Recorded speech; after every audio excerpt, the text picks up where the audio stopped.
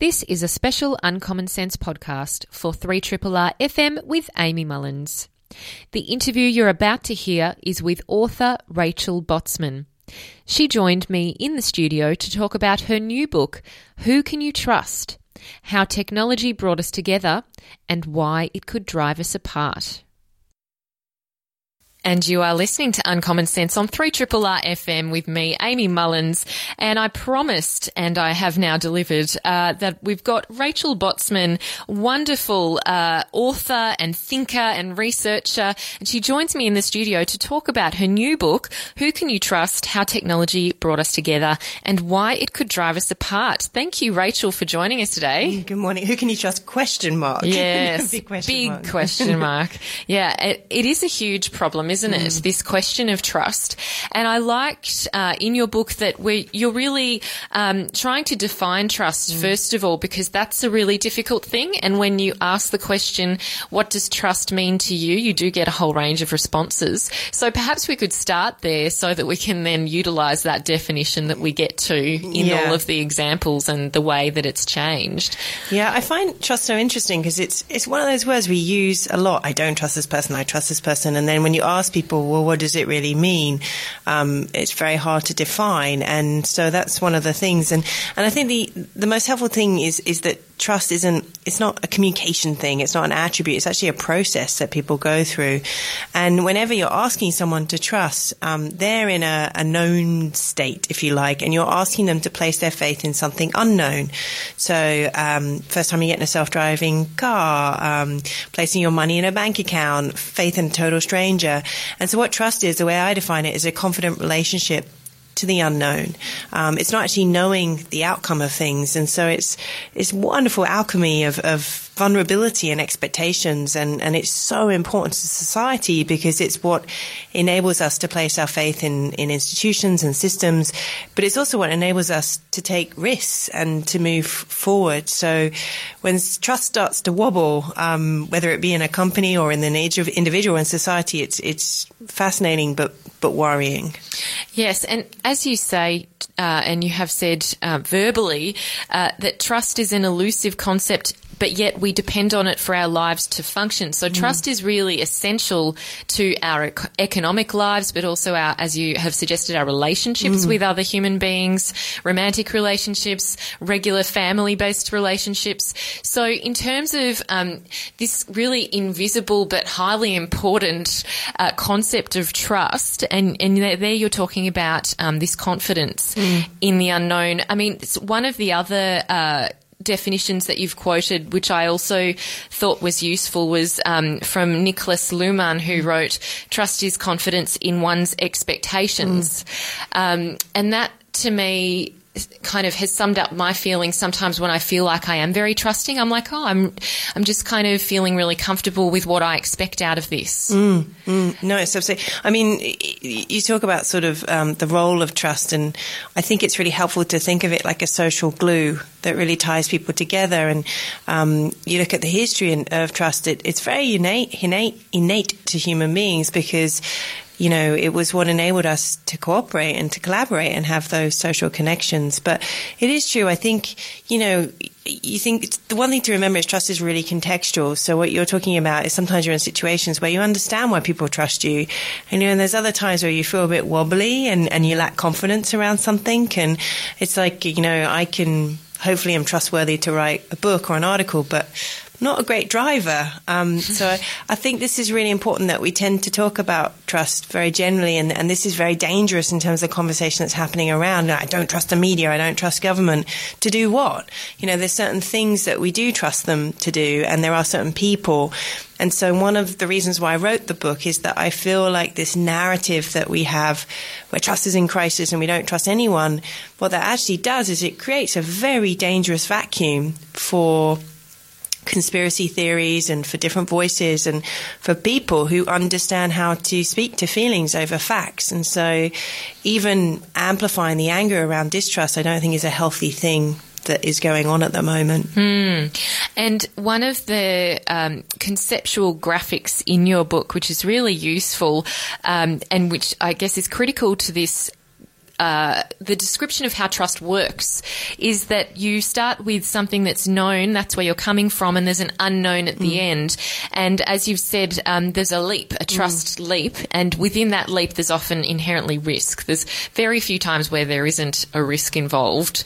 In most things there'll be some level of risk. So when we're making trust leaps, and one of those is, as you say, going into a driverless car and, hoping that it all goes well and it doesn't crash.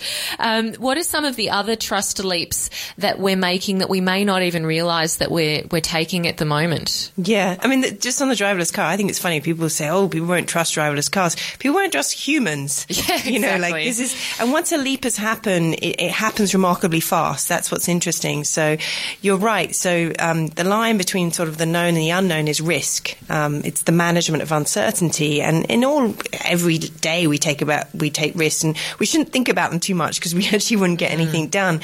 But the level of risk is different for different people, for different age groups, for different backgrounds. And some trust leaps are pretty minor. You wouldn't even think about them. So, if you give up paper billing and you switch to online, that's a trust leap.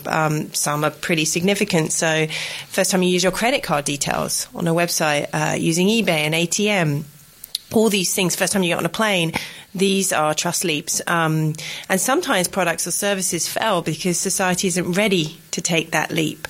So elevators are really interesting, lifts, that when they were first introduced, people didn't like the idea of a driverless elevator, so they put human beings in there. Yeah, right. That's why they're there. That's why they were there. And then they removed them again. Yeah. But so I think it's really interesting how technology and the designers actually build these things to enable our trust. And I think what's happening today is the reason why we feel so much change, we feel like we're moving at this frightening speed, is that technology is enabling, but it's also asking us to leap faster and higher than ever before. So it's not that a trust leap is a new thing. So when we switched from bartering to money, that was a huge trust leap. It's just the pace of these leaps and how fast they're happening it's quite frightening in many ways. Yeah, and a really good example that you highlight is the sharing economy, because that is a huge leap. For me, that was a very big leap. The first time I used Airbnb was like, oh my gosh, even though I rented out the house, I wasn't renting a room in someone's house. It was still really scary that, it's their house and they have the keys and, how trusting am I given they're a complete stranger? Did it work out?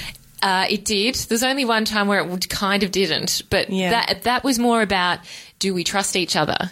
It wasn't necessarily like, it was more expectations, right? Yeah. And also they were Scottish, so I think there was a cultural barrier at the beginning, because they were very, there was a heavy accent and, and they were speaking more Scottish than English. So that was probably more of the problem. But I actually love Scotland. It's one of my favourite countries. So then I did get over that and I did leap, and it was great in the end. But that was, I felt like, a very personal challenge almost of getting past the real discomfort that I had around being in someone else's place. But then you think about it and you're in a hotel. Well, how different is it?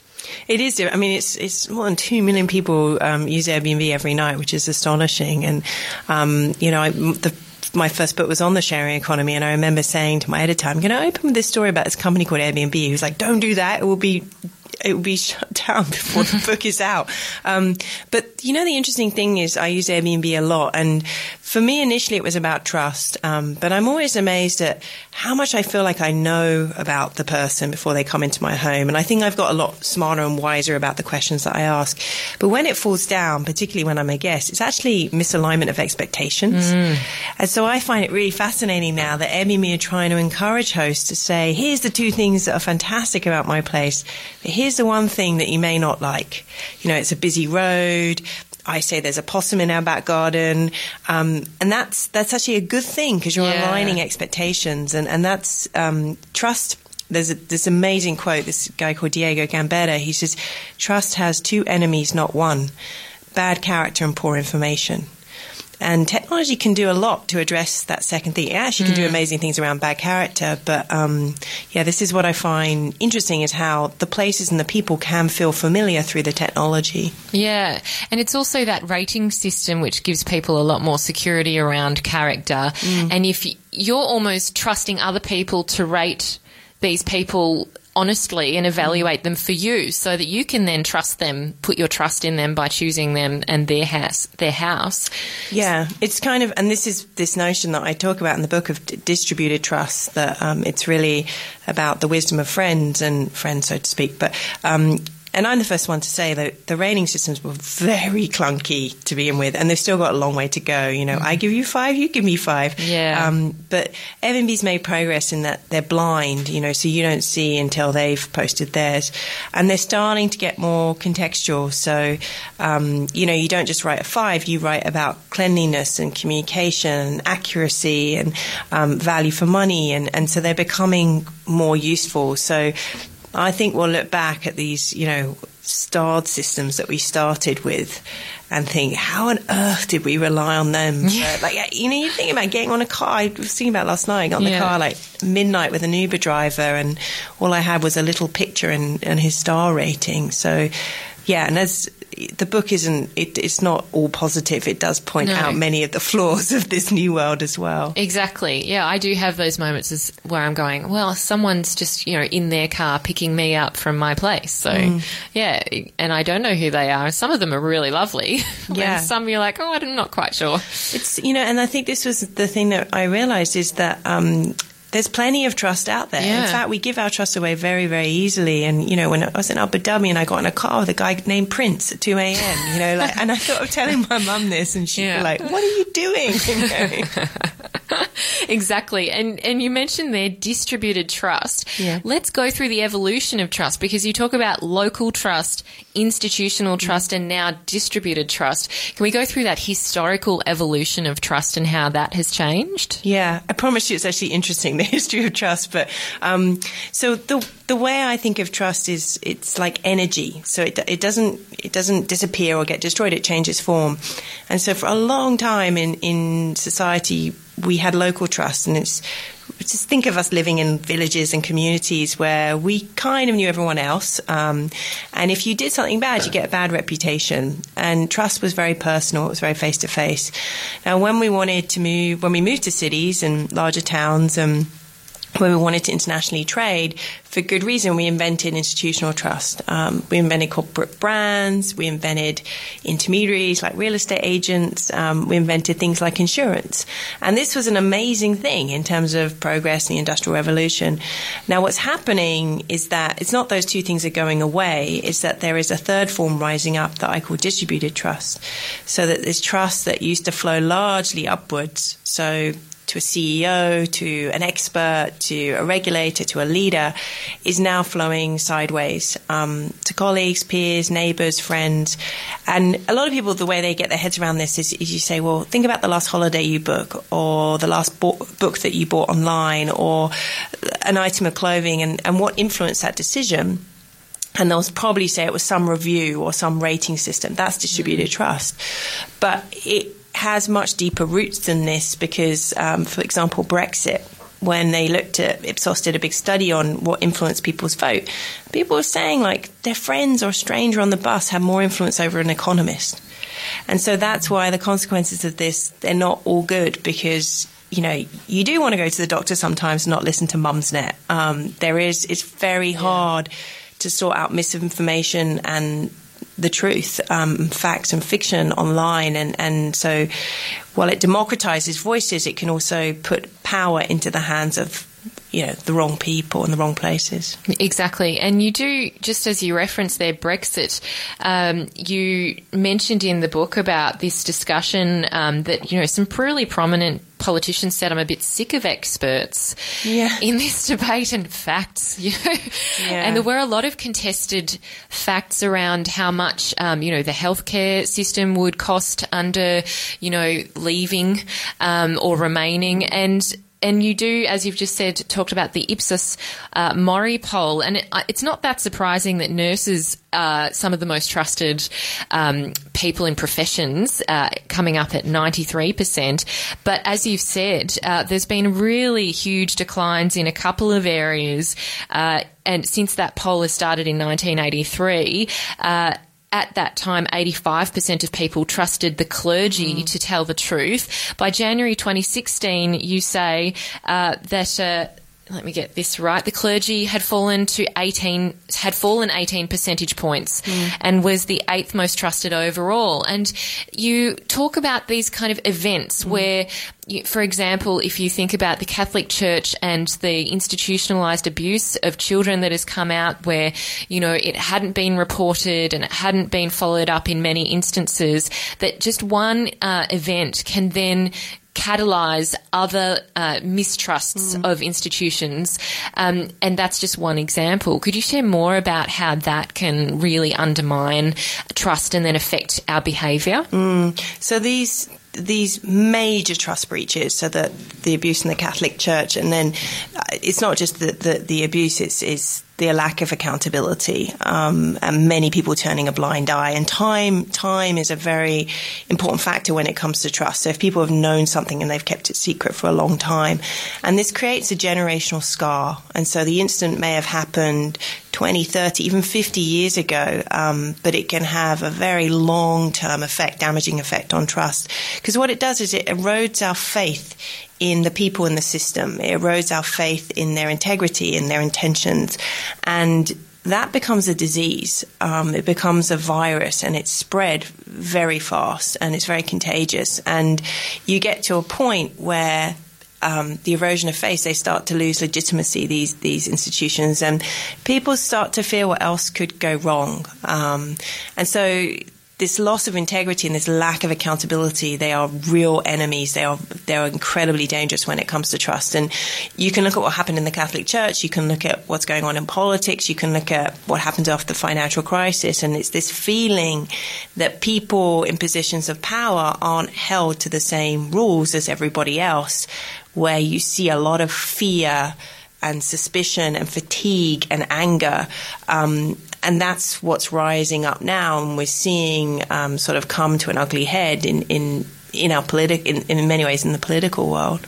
Yes, and you do mention things like the fact that just one leader or CEO in the global financial crisis was jailed for their behaviour, and a lot of them got exit salaries and or just no repercussions. They were bailed out by the US government, and that. Yeah, that mechanism of transparency, which you would expect that in an internet age where you had WikiLeaks, which was prominent prior. You had the Panama Papers. You constantly see whistleblowers, revealing these big things, but we still see this constant erosion of institutional trust because there may be some light shone on things and oxygen given to big problems, but the accountability is really no longer there, not to the same extent that we feel that we had before.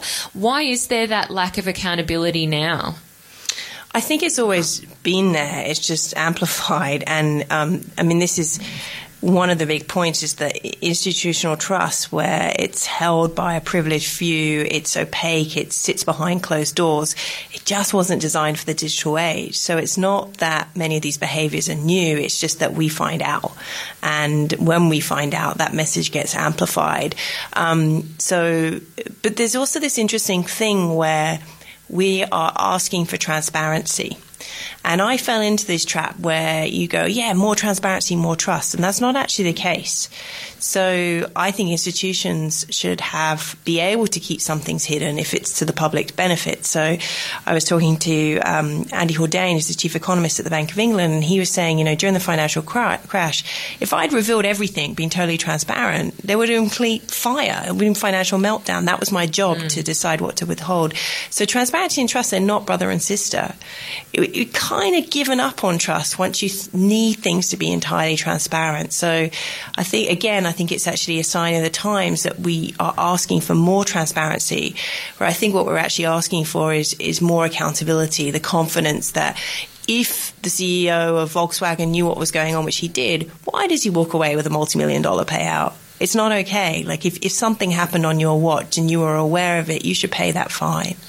Absolutely. And you do also talk about cultural differences in building trust. And I found that really interesting with the China example and the concept of Guangxi. So I'd really love to hear more about that and your experience, because you did go to China and experience that firsthand. Yeah, I went to China several times. The China chapter is interesting and quite frightening as well. It talks about how there's a couple of issues in China, and that trust is in a very, very tight circle. So if you've ever done business in China, you go through about 2 weeks of meetings and dinners, and you think, when are we going to get to the real work? And that's the work, right? They're figuring you out. And then the other problem is that they don't have traditional credit. Many people don't have traditional credit histories. There's high rates of fraud and fake goods. And so the Chinese government have started this system called a social citizen score, that by 2020 every citizen will have a trust score, so to speak. Now, the economic argument you can kind of understand, which is that this is going to make a more trustworthy society and hold people more accountable. But when you actually dig in, it's so 1984. So it's not just, whether you pay your loans, it's, what you buy online, it's what you say online, it's who you're connected to. And the thing that I really found hard about writing that chapter is that, A, your transgressions follow you for the rest of your life, and the penalties don't relate to the crime, right? So if your trust score goes below a certain level, they've just banned more than 6 million Chinese from taking planes. You can't apply for certain jobs. Your kids can't go to certain schools. And the thing that I found so hard about writing that piece is that, it's very easy to point your Western finger at China and go, that's never going to happen here. And then as I started to dig, I was like, oh, we are not that far off. We are in this culture of surveillance, and we just don't know what's going on. Like, it's just that it doesn't have a name yet. And so it was a very confronting piece of the book. Yeah.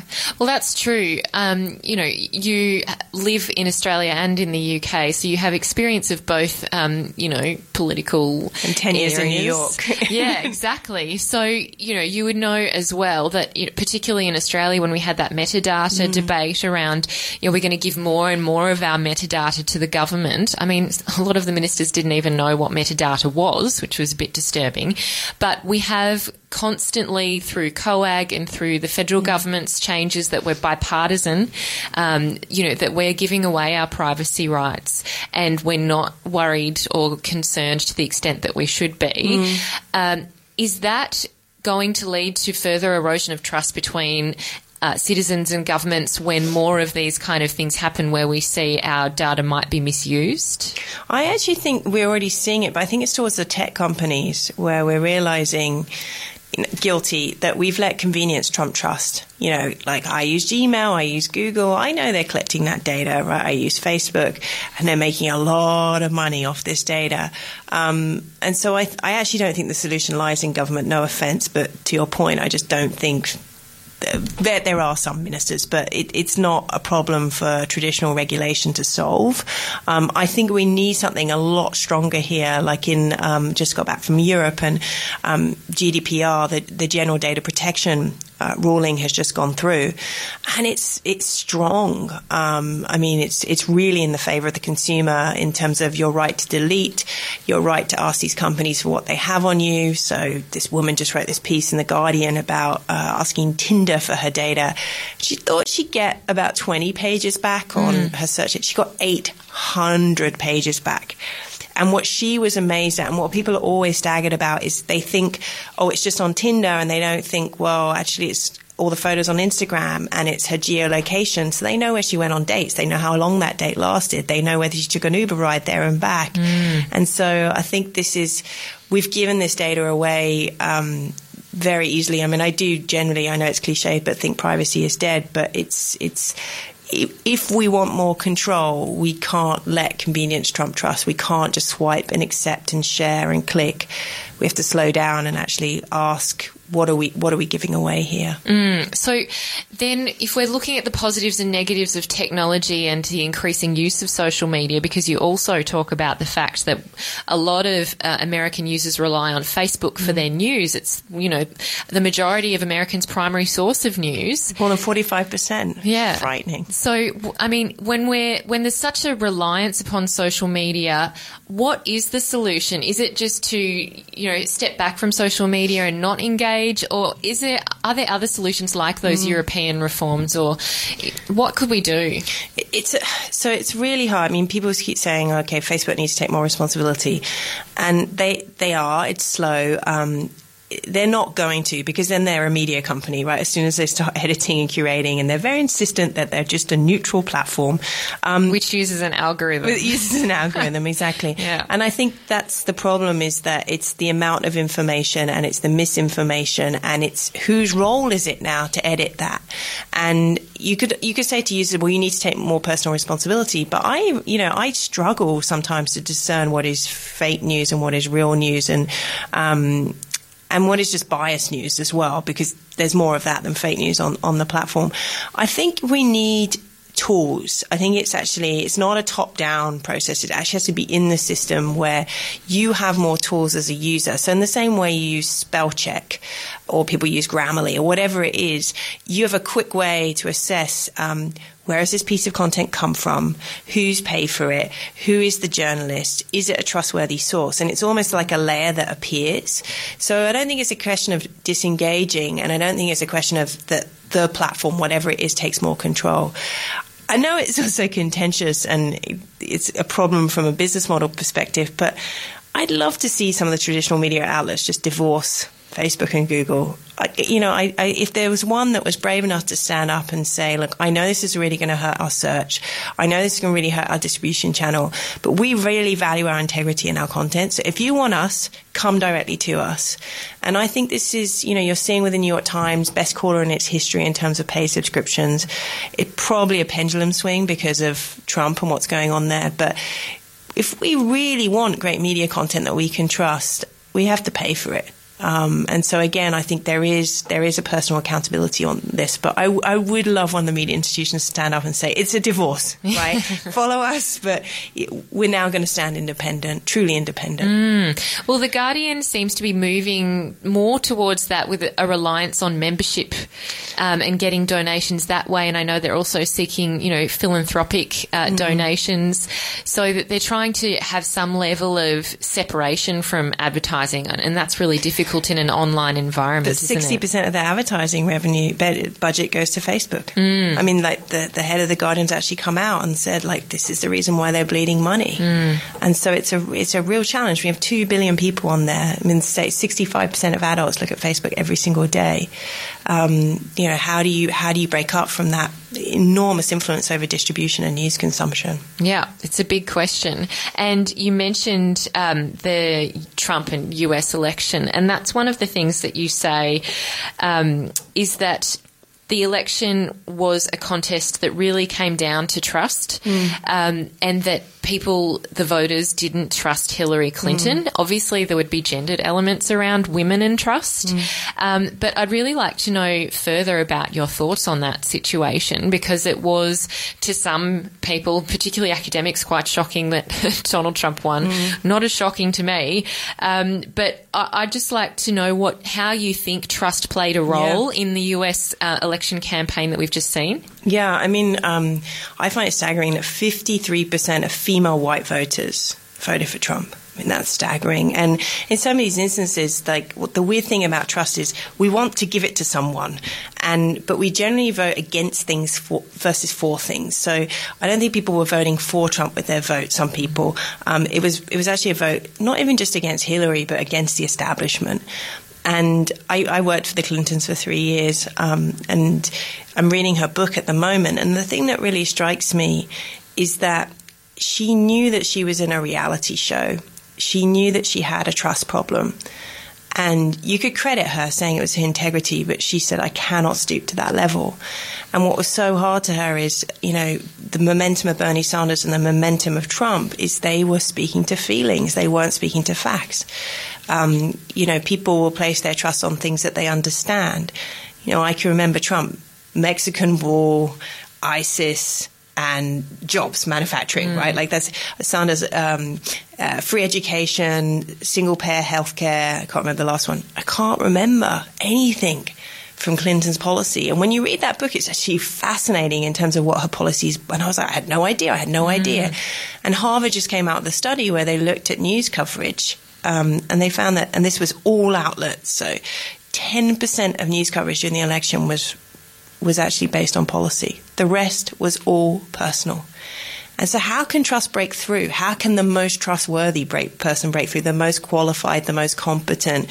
Because it's just playing into people's fears and we, I do not like, I despise Trump. I can't even find a word for it. And it was hard holding it back in the book. But what I had to admit is that he represents an intoxicating form of transparency that is understandable and meaningful to many people. So it was an election that unfortunately came down to trust.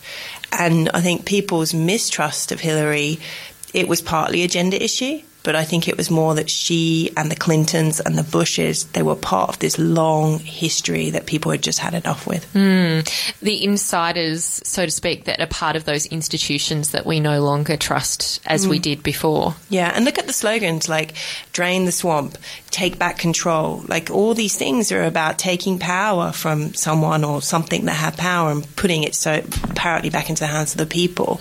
Whereas Stronger Together, it just didn't mean anything. It felt weak and anemic. So, yes, and I'm with her. Well, I had an issue with that one because that's all about her. I mean, I know it actually came from Beyonce. Do you know it came? She was singing, and at the end, she said, "I'm with her," and everyone thought it was wonderful, and so it became this big thing. But yeah, that felt like it was I'm with Hillary, but. There, it's a really interesting read, but I confess because I went in very, very skeptical. But yeah. And Rachel, I know you've been focusing around a whole range of technologies, and you do mention something which is quite complicated, but I am interested in it, so I'm going to bring it up. I know where you're going. Blockchain. The B word. Yeah. Please, could you help us understand what this is and why it's important to know what it is? No, I'm joking. No? I thought you were going to go to artificial intelligence, which is a whole other topic. But no. So the blockchain, just two basically. So first of all, Bitcoin and blockchain are separate things, right? So Bitcoin is the currency, the cryptocurrency that this anonymous person called Satoshi Nakamoto, he built the blockchain so that you could transfer digital currency directly. So we could transfer currency without the banks. Now, Bitcoin's interesting, but it's the blockchain underneath that really has the power and the potential. The easiest way to think of it is like, you know how accountants used to have those physical ledgers? And if I gave you money, we'd both have an entry and they would sit in books. Well, that hasn't really evolved much. That's still how traditional banking works. The blockchain changes all that because it's a public ledger that is shared amongst a network of people.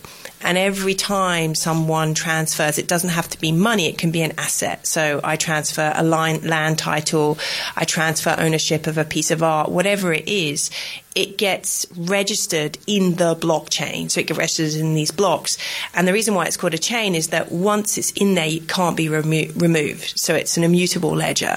And so people are talking about how it's going to transform trust because I think it will transform value. That's the really interesting way to think about it. So if you think about how the internet's transformed how we transfer information, the blockchain will, over the next decade, transform how we transfer all kinds of value and assets. So you won't need lots of intermediaries. You may not need a real estate agent. If you want to place a bet, you may not need a bookie. It becomes really interesting, actually, when you get to books and information, because you could buy that chapter directly off an author and make a micropayment through the blockchain. So just think of it as a big public digital ledger where you can see the transactions and they're verified by a network. Wow, that's really quite scary to think of. It's like there's not one kind of centralized person or thing that's responsible for this ledger. No, I mean, that's the whole idea, is that it's decentralized. It's actually not scary. I mean, it's highly transparent. And it's decentralized. So, but there's also a difference between public blockchains. So Ethereum is a public blockchain, and then private blockchains. So the banks have their own blockchains now. And the reason why they have their blockchains is because it's a more efficient way for them to transfer assets. But now there's these things called dApps, which are like apps built on the blockchain.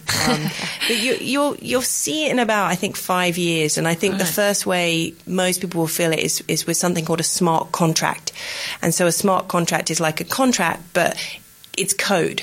So just a simple example, we could have a bet tomorrow whether Trump was going to be impeached, right? And we could put those odds into a contract, and we wouldn't need any lawyers involved. And then tomorrow it could automate the payout based on our agreement. So what I find really interesting about it is it kind of comes full circle, because it's back to that local trust. It's back to that personal trust, but it's through a machine. Yes, and also perhaps makes some lawyers and accountants a bit nervous.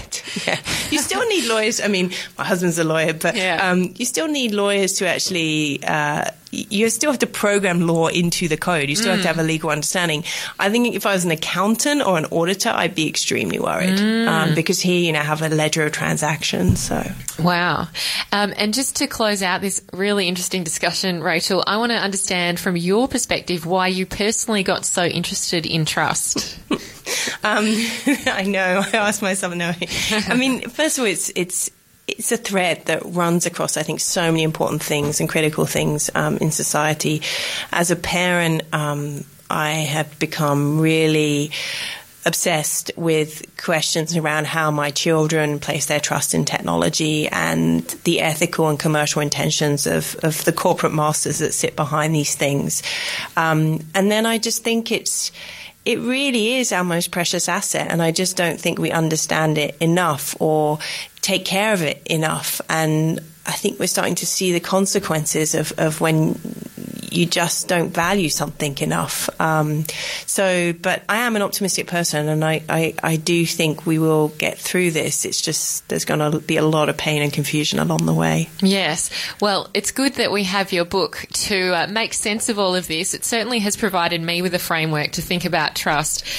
Before it seemed like it was out in the ether, a bit invisible and somewhat opaque in the way that it operates. But I think what you're offering here is a great way for people to start to get a grasp on how trust is really operating in their lives, and perhaps take a bit more control, and also feel a bit more secure perhaps in how trust is operating, and we can be more trusting. Yeah, it's made me feel more in control around the decisions I make, and I, as you know, the book is very personal. It's full of a lot of my stories of mistakes I've made and my family's made, and that's, I think, the way in for a lot of readers. So.